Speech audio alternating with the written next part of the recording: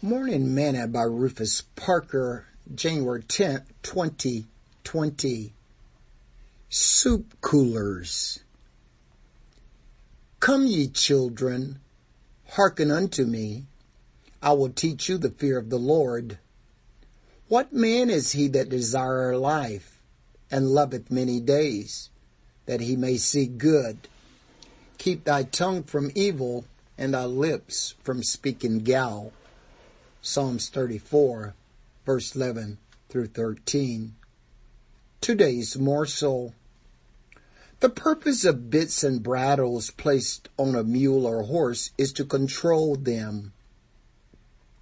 As King David admonishes, be ye not as the horse or as the mule, which have no understanding, whose mouth must be held in with bits and bridle, lest they come near unto thee.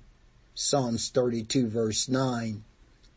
These bits and bridles are used so the animal may be brought into subjection and become obedient. James tells us that our tongues are little members, but they set on fire the courses of hell. God didn't design that we as humans should be controlled with bits and bridles to control our speech and tongue. He gave us a set of lips.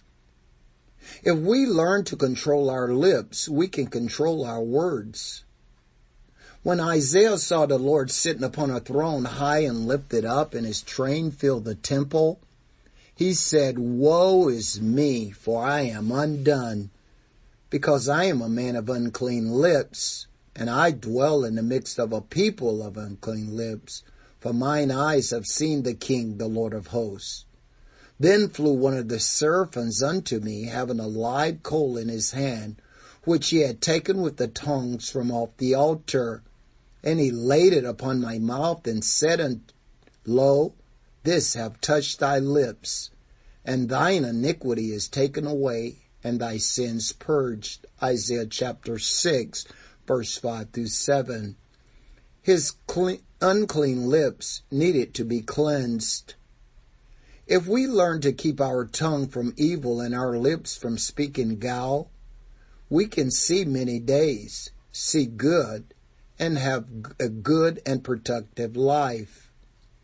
But if we do not bridle our tongue, but deceive our own hearts, our religion is vain, James says, James 1:26. When you start to feel those evil words of the heart start to rise up in you, you might want to breathe through your lips before you utter those words. Your lips aren't called soup coolers for nothing. Sing this song with me today. Whisper a prayer in the morning. Whisper a prayer at noon. Whisper a prayer in the evening.